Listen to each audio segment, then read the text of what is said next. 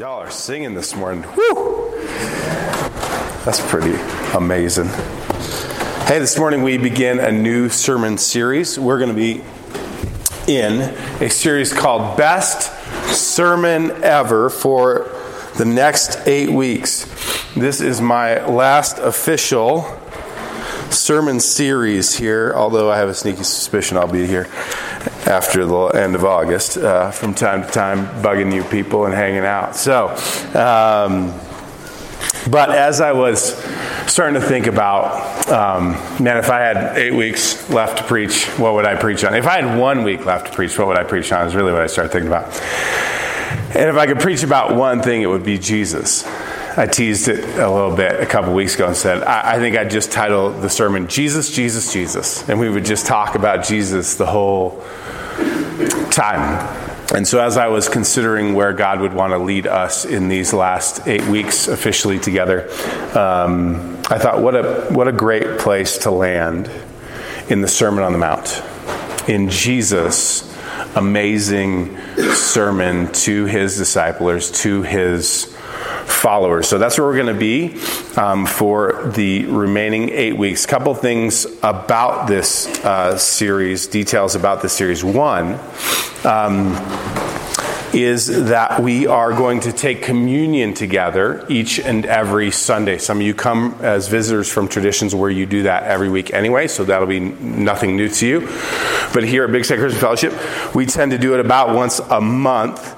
But we, as a worship team, were up on a little mountain, and we were doing communion together and talking about the centrality of Jesus. And I was sort of thinking, how can we just make sure we do stay centered on Jesus? And the way that we're going to be doing that in a real tangible sense is to do communion each and every week together. So that means the kids will come in early this week. They won't come in early every single week, but we'll give you warning when your kiddos are coming back in from base camp and joining us for communion each and every Sunday. Beyond that, I've got a couple books for you that you may want to read along with. John Stott's Sermon on the Mount, incredible evangelical pastor. And then Augustine, depending on how you pronounce his name, on the Sermon on the Mount. These are two really helpful books that if you want to check out, you want to dive a little deeper into this series, go ahead and read those.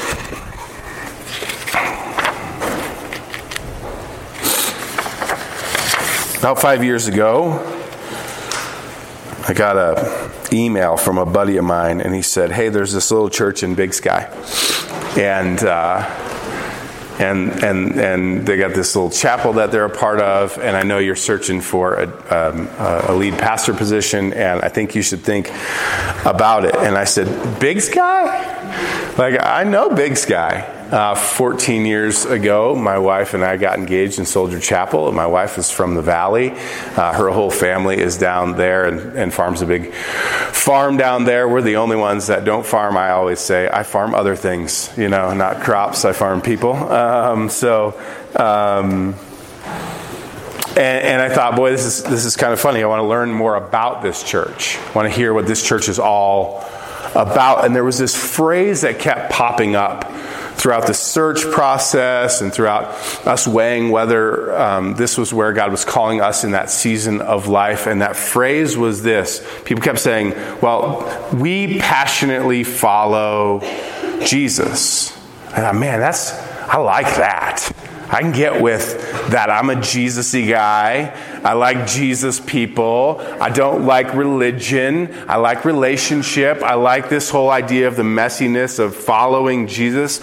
If you've been around me for a few minutes, like my passion tends to come out. It's mostly good, sometimes not so much, right? So a passionately following Jesus kind of congregation, that sounds awesome.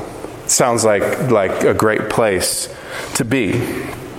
And I want to circle back to this idea of passionately following Jesus in this sermon series. Here's the big idea for this series.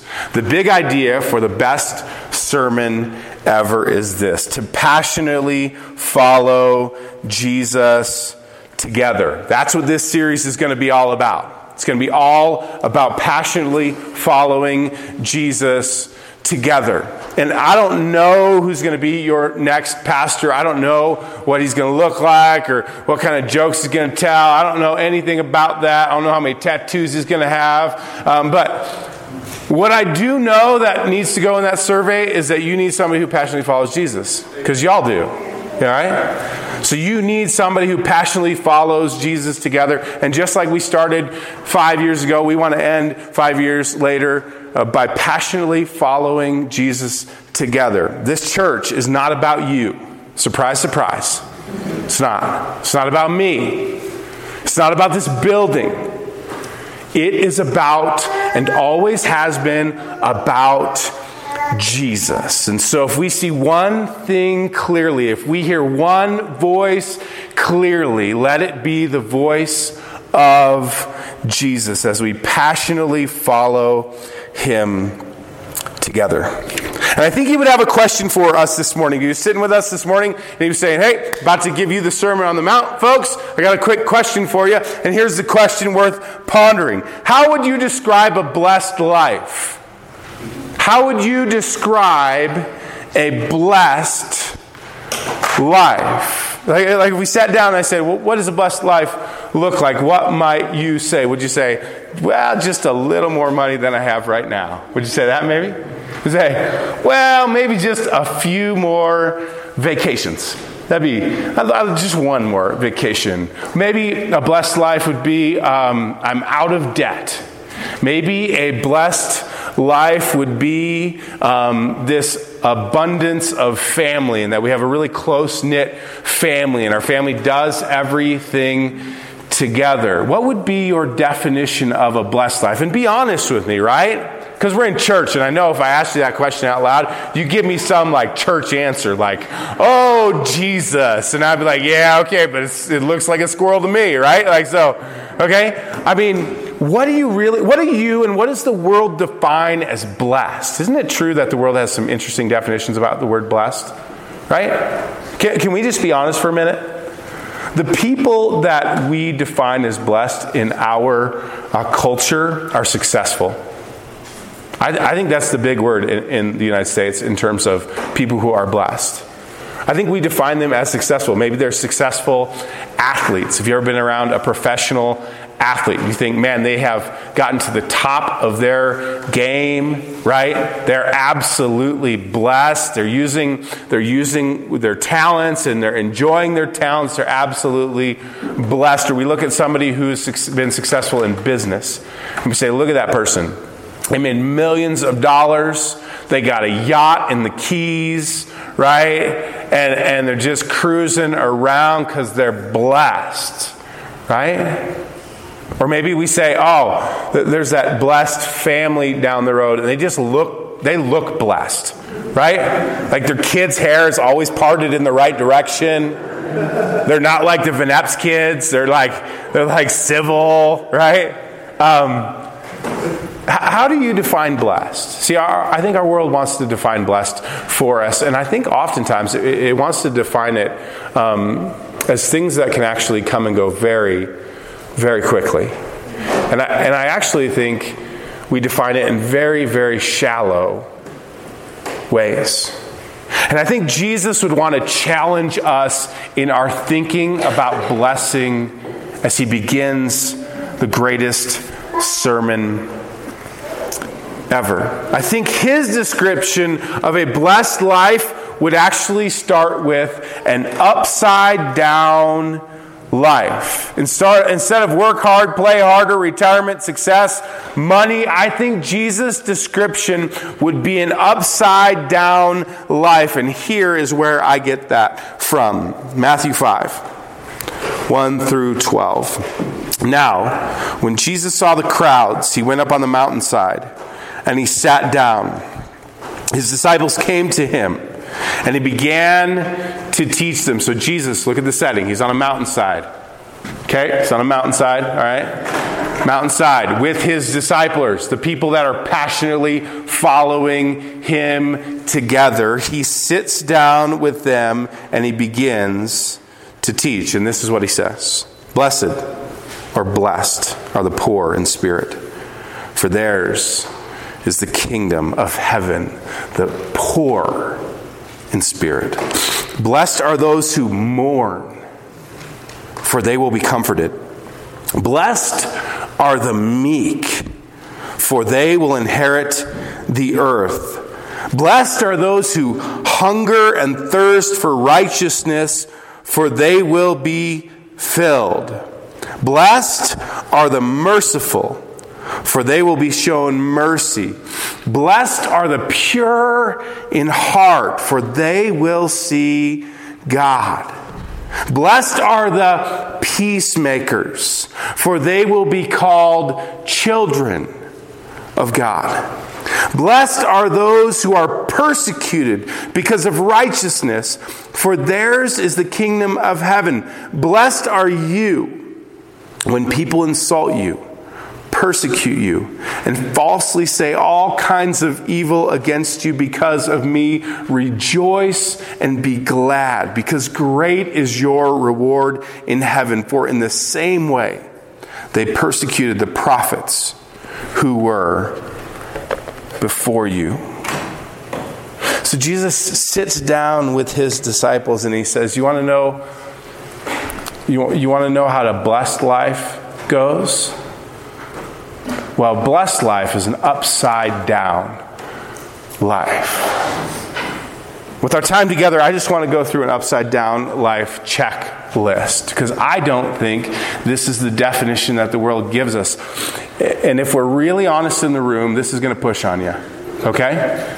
I think this sermon, like every good sermon, it's going to push on you. It's going to encourage you. It's going to challenge you. Right? It's going to inspire you. But Jesus doesn't start with a soft word. He starts with a very challenging word. He says this: blessed are the poor in spirit, for theirs is the kingdom of heaven. This is not how a lot of American sermons start, is it? Blessed are the poor in spirit. I don't know what kind of churches you've been to. I would assume we've all been to a lot of different kinds of churches in our day. But I can tell you this: if you spend enough time in Christian land and you spend enough time at churches, at some point you'll find somebody who says something to the effect of, the Christian life and blessing in the Christian life is about being happy and wealthy. It is. That's what even Christians sometimes would say. We've got a phrase for this. We call it the health and wealth gospel. And guess what? People love it, right? I mean, who doesn't love that? Right? Listen, this is how the sermon goes. Jesus loves you, so you should be happy and healthy and wealthy. And everybody's like, amen, Pastor Brian. I am on board with that. Right? I had a buddy of mine. He shall remain unnamed. I was going to say his name. I'm not going to do that. He'll go on podcast, and then he'll listen to it. Okay, so we were at this conference, and there was a bit of a health and wealth preacher. And at one point, the preacher said, listen, if you want God to bless you, then you need to bless him. If you want God to bless you, you need to bless him. So I need you to bring your money forward, right? This is like, this guy wanted him to bring it forward. My buddy looks at me. He says, Brian, I really want a new Camaro. And he just beelines down the aisle with like $100 bill in his hand. Like, Jesus is going to get me a Camaro. Never got the Camaro, okay? I mean, this sounds good to the ear, doesn't it? But Jesus doesn't start there. He says, blessed are the poor in spirit. Luke, actually, when he sort of shares about his account of this, he doesn't actually use the spirit part. He just talks about poor. He just talks about poor. This should be super challenging to us right away, right? We are in the top 1%. If you're in Big Sky right now, trust me, you're in the top 1%. You might be in the top 0.5% of the world right now, right? But Matthew's account says, blessed are the poor in spirit. The poor in spirit understand that they're lacking. That's the spirit of this. That's the heart of this. The poor in spirit are those who understand they are lacking. Do you feel like you need more of Jesus? Do you feel lacking on a daily basis? Do you long for Jesus because you know that you're just coming poor before him? See, Jesus would say, blessed are those who understand that they are poor in sight of the King of Kings and the Lord of Lords, and even scraps from his table would be better than the best things in this life. Blessed are the poor in spirit. Number 2, blessed are the tearful. This doesn't mean you can't smile. Doesn't mean you have to go crying all day. But he says, blessed are the mourning, those who mourn. Why? Well, there's a lot to mourn about, isn't there? I mean, I'm a reasonably happy guy. I like to laugh more than I like to cry. I'll be honest with you. But Jesus says, listen, this isn't about happiness. Blessed are those who mourn. Is this life hard? I can tell you right now, Tom and Mary Juergens are mourning because this life is hard. I can tell you that Jesus himself, when his best friend Lazarus died, guess what he did? He cried. Because he had to look death in the face. Death, the thing that he's not about. He's about life, and yet he had to look death in the face. Man, you read the paper for 5 minutes or go on Google News or wherever you get your news. You understand that this life is hard.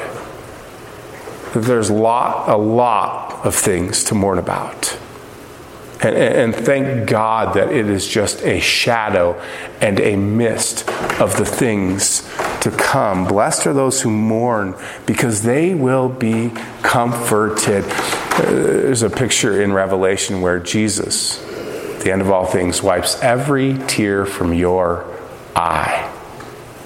I said this to a pastor buddy of mine at one point. I said, man, I can't wait to get to heaven and have a good cry with Jesus. And he's like, what? And I'm like, well, it says he's going to wipe every tear from my eye. And man, I got a lot to cry about. I've had a lot of things in just even my short life so far that, man, a lot worth mourning about. Right? So blessed are those who mourn, for they will be comforted. Blessed, not blessed are the happy clappy, Jesus? No. Blessed are those who mourn. Blessed are the meek. Blessed are the meek. Meek's a weird word. We don't use that word a whole lot in our common language, but look at the opposite of meek. So mighty would be sort of the opposite of meek. Powerful would be the opposite of meek. High and lifted up would be the opposite of meek. And Jesus would say, those who are low, those who are meek, those are those who will inherit the earth. He's saying those who are low are the ones who are going to inherit the earth. Those who are low, not the ones who are high, Jesus. Wait a minute, we live in a power society. Like, it's the people that are in charge who make the difference. They're the ones that inherit the earth. And Jesus say, no. They're getting their reward. They're already getting their reward right now. They're missing out on the real reward. Blessed are the meek, not the mighty. Amen. Blessed are those who hunger and thirst for righteousness, for they will be filled. Jesus goes into the desert for 40 days led by the Spirit right before his ministry begins. And after 40 days and 40 nights, he's hungry. I could do 4 hours, I think, and then I'd be hungry. This is, Jesus, 40 days and 40 nights is out there in the desert, and Satan comes to him, and guess what Satan says? Are you hungry? Which the answer is, yes, I am. I'm hungry, right? He says, well, listen, just here's a rock. Take the rock and then make it into this. Jesus, like, you can do that. You got those powers. Like, take the rock, make it into a nice loaf of bread. You're going to be happy. You're going to be good. You're going to be fulfilled. And Jesus says to him, man does not live on bread alone, but instead lives by every word that comes from the Father. See, Jesus hungered and thirsted for one thing. What are you hungry for? What are you thirsty for? What are your appetites? What do you sit around when nobody's paying attention and you think, if I could just have that, if I could just get that, then finally I'd be fine. What do you hunger and thirst for? Jesus would say, don't hunger and thirst for things that are temporal. Hunger and thirst for that which is right, that which is lasting. It's part of why we're going to have communion today. You should be hungry and thirsty for that. One of the things I do occasionally, I don't do it every time, but quite often, when I know communion's coming, I won't eat breakfast. Want to know why? Because I want to be really hungry for communion. Like literally hungry for communion. Like, hey, I haven't had my not so healthy breakfast yet, right? And I want to be hungry for Jesus. What do you hunger and thirst for? Blessed are the merciful. Mercy simply is forgiveness. Are you a good forgiver? Or is that hard? I don't even want to admit how many of these I'm just like really struggling with. But like, how forgiving are you? Or do you hold on to things? Like, do you say things like, I forgive you, but then deep down you're like, yeah, but not really. Right? Like, you carry this little bitter seed with you, and you're like, I'm going to hang on to that little bitter seed, and I'm sure it won't sprout into anything, but I'm just going to hang on to that bitter seed. I'm going to just keep it hidden back in here, and I'm sure it won't affect anything. I'm sure it won't grow up and become full-fledged malice, full-fledged anger. Are you merciful? There's this great story that Jesus tells later, about this guy who owes a great sum of debt to a leader. And he comes before that leader and he says, I can't pay this. And the leader says, I'll forgive it. I'll be merciful to you. And that same guy goes, oh, that's awesome. And he leaves and he goes out from the courtroom and he sees this dude in the street who owes him like $10. And he's like, throw that guy in jail. He owes me something, right? King hears about this, takes the man and says, listen, I was merciful. Why weren't you merciful?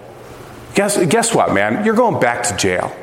And you're not gonna get out of there until you pay me in full. Blessed are the merciful. Do you have somebody in your past that you haven't forgiven yet? And I'm not talking about, if it's a abusive situation, I'm not talking about going back to the abuser. But I'm saying, like, in your heart, have you truly forgiven that person? Have you set them free? Blessed are the merciful, for they will be shown mercy. Blessed are the pure in heart, for they will see God. You ever feel like you need a shower from the world? I do. Like, I feel like we live in a filthy world. I constantly sit around, because I got a 5 and 6 year old, and like they starting to like grab phones and TVs and things and remotes, and I'm like constantly like sort of like, oh no, what are they going to turn on, right? Like, what kind of filth is going to show up in front of them? I can barely like listen to songs on the radio anymore without somebody like using expletives that I'm like, seriously? You couldn't come up with a better word than that? Like, that's the word? Really? Like, it doesn't even rhyme, right? Like, come on, rap guys, that doesn't even rhyme, all right? So, we live in a filthy world. A couple years ago, read through a book by Craig Groeschel, I would encourage you to read, called Soul Detox. Soul Detox. And basically he talks about how we live in a contaminated world and how to live a pure life in a contaminated world. Jesus says, blessed are the pure in heart because they will see God. This makes so much sense, right? If filth is in your way, if distractions are in your way, if your intentions aren't pure, if your motives aren't pure, you're not going to see God. Right? It's those who have tried to remove distractions, who have focused singularly on Jesus, who haven't turned to the right or turned to the left or turned to something other than Jesus. Those will be the ones that will see God. Blessed are the peacemakers. Blessed are the peacemakers in a world at war.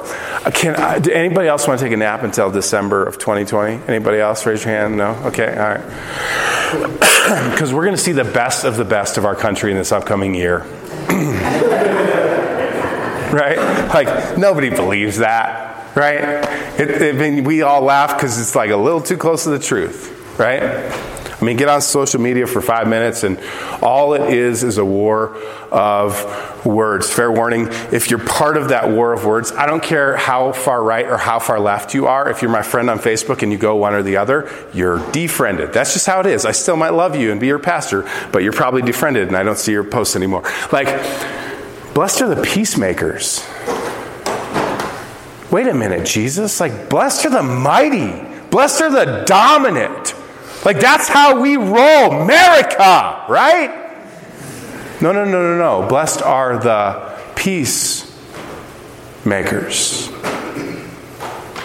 Are you a person who makes peace?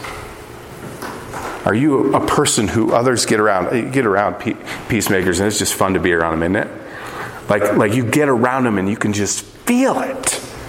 Like, this person brings peace into every single situation. Blessed are the peacemakers. Blessed are those who are persecuted because of righteousness, for theirs is the kingdom of heaven. Not those who are blessed because not blessed are the persecuted because they're awful on Facebook. That's not what it says, okay? That's not what it says. Like, it doesn't say blessed are those who think they're being persecuted because they're just kind of a jackwagon on social media, right? Like, this just irks me when I see Christians who can't act civil, who can't make peace, and then have the audacity to say, I'm being persecuted. I'm like, dude, we need to send you to China, bro. Like, you need to see real persecution. People who love Jesus, who have to hide out in underground churches, literally some of them underground. They know that their faith will literally get them thrown into jail. And we do live in this beautiful country that is independent and free. And nobody's really worried this morning about us worshiping here, right? And me proclaiming Jesus, right? And we take that for granted. It may not happen in your lifetime, but persecution always comes to the church. Always, always, always. If we live these things out, if we're as serious about this as Jesus was, and we are as serious about this upside down kingdom, it will run directly headlong into the kingdoms of the world, and people will not like that. And people will challenge that, and you will receive persecution. Some of you have shared this with me. We don't get outright persecution here in Big Sky, because everybody's spiritual here in Big Sky, okay? So we don't get outright persecution, but we get treated like morons. That's what we get treated like. Like, oh, really? You believe in that? Okay. Like, the best part of being a pastor is that if I want to end a conversation, I just am like, I'm a pastor to somebody who I know doesn't want to talk anymore, right? Like, it's my card, right? So, blessed are the persecuted. Blessed, and then he says this, blessed are you when people insult you, persecute you, falsely say all kinds of evil against you because of me. Rejoice and be glad, because great is your reward in heaven. For in the same way they persecuted the prophets who were before you. How does your life align with this checklist? Like, is this challenging to you this morning? This is challenging to me. I read this numerous times throughout the week, and I was thinking, like, how can I change that phrase? Like, can I just substitute a few of them so I feel a little bit better about life? Like, how does your life align with this checklist? And not out of a sense of guilt, right? Jesus is going to say some really hard things throughout this sermon to us. And it's not like we're trying to heap guilt on you, but I think it's important for us to take a look in the mirror every once in a while and go, what does my life look like? And I think the danger is there's two temptations as we look at a checklist like this. One of which is this. Some of us would say, yeah, but Brian, it's all about grace. Like, I can almost hear the email coming in already. Like, boy, that was kind of judgy, Brian. Like, a little more grace would have been awesome, right? Okay? And we want to hop on the grace train and do whatever we want, right? And so some of us want to hop on the grace train and just be like, yeah, but that's why Jesus died, and that's fair theologically, right? It is why Jesus died. We want to grab the grace train. And then there's some in the room that want to grab the truth train and want to be like, yes, I'm gonna succeed at this week, right? I'm gonna go, oh, yep, poor in spirit. I feel very impoverished on Monday morning in my spirit. I cried a lot this past week. I didn't beat my chest. I was very meek, I fasted on Wednesday, so I was hungry and thirsty for righteousness. And some of you could go, check, check, check, check. I'm on the truth train. I got it, right? Now, I want to say there's a third way, folks, and it's the Jesus way. See, Jesus didn't come with 50% grace and 50% truth. He came with 100% grace and 100% truth. John 1 says it this way. He came full of grace and truth. So as we look at this sermon, as we look at this checklist, what I want to encourage is fruit. I want to encourage fruit. See, so we got a new house on Monday down at Elk Grove. So there's no stress in the Van Epps house this week, none whatsoever. And in that backyard is an apple tree. And do you know why it grows apples? Because it's an apple tree, right? Thanks, Captain Obvious, right? It's an apple tree, and it grows apples because that's what it is. If you passionately follow Jesus, not rules, not regulations, if you don't passionately follow something that you've created in your own image, but if you follow the vine, if you're connected to the vine and you're just a branch, do you know what you're going to produce? Fruit. And what kind of fruit will you produce? Well, the fruit that God has made you into.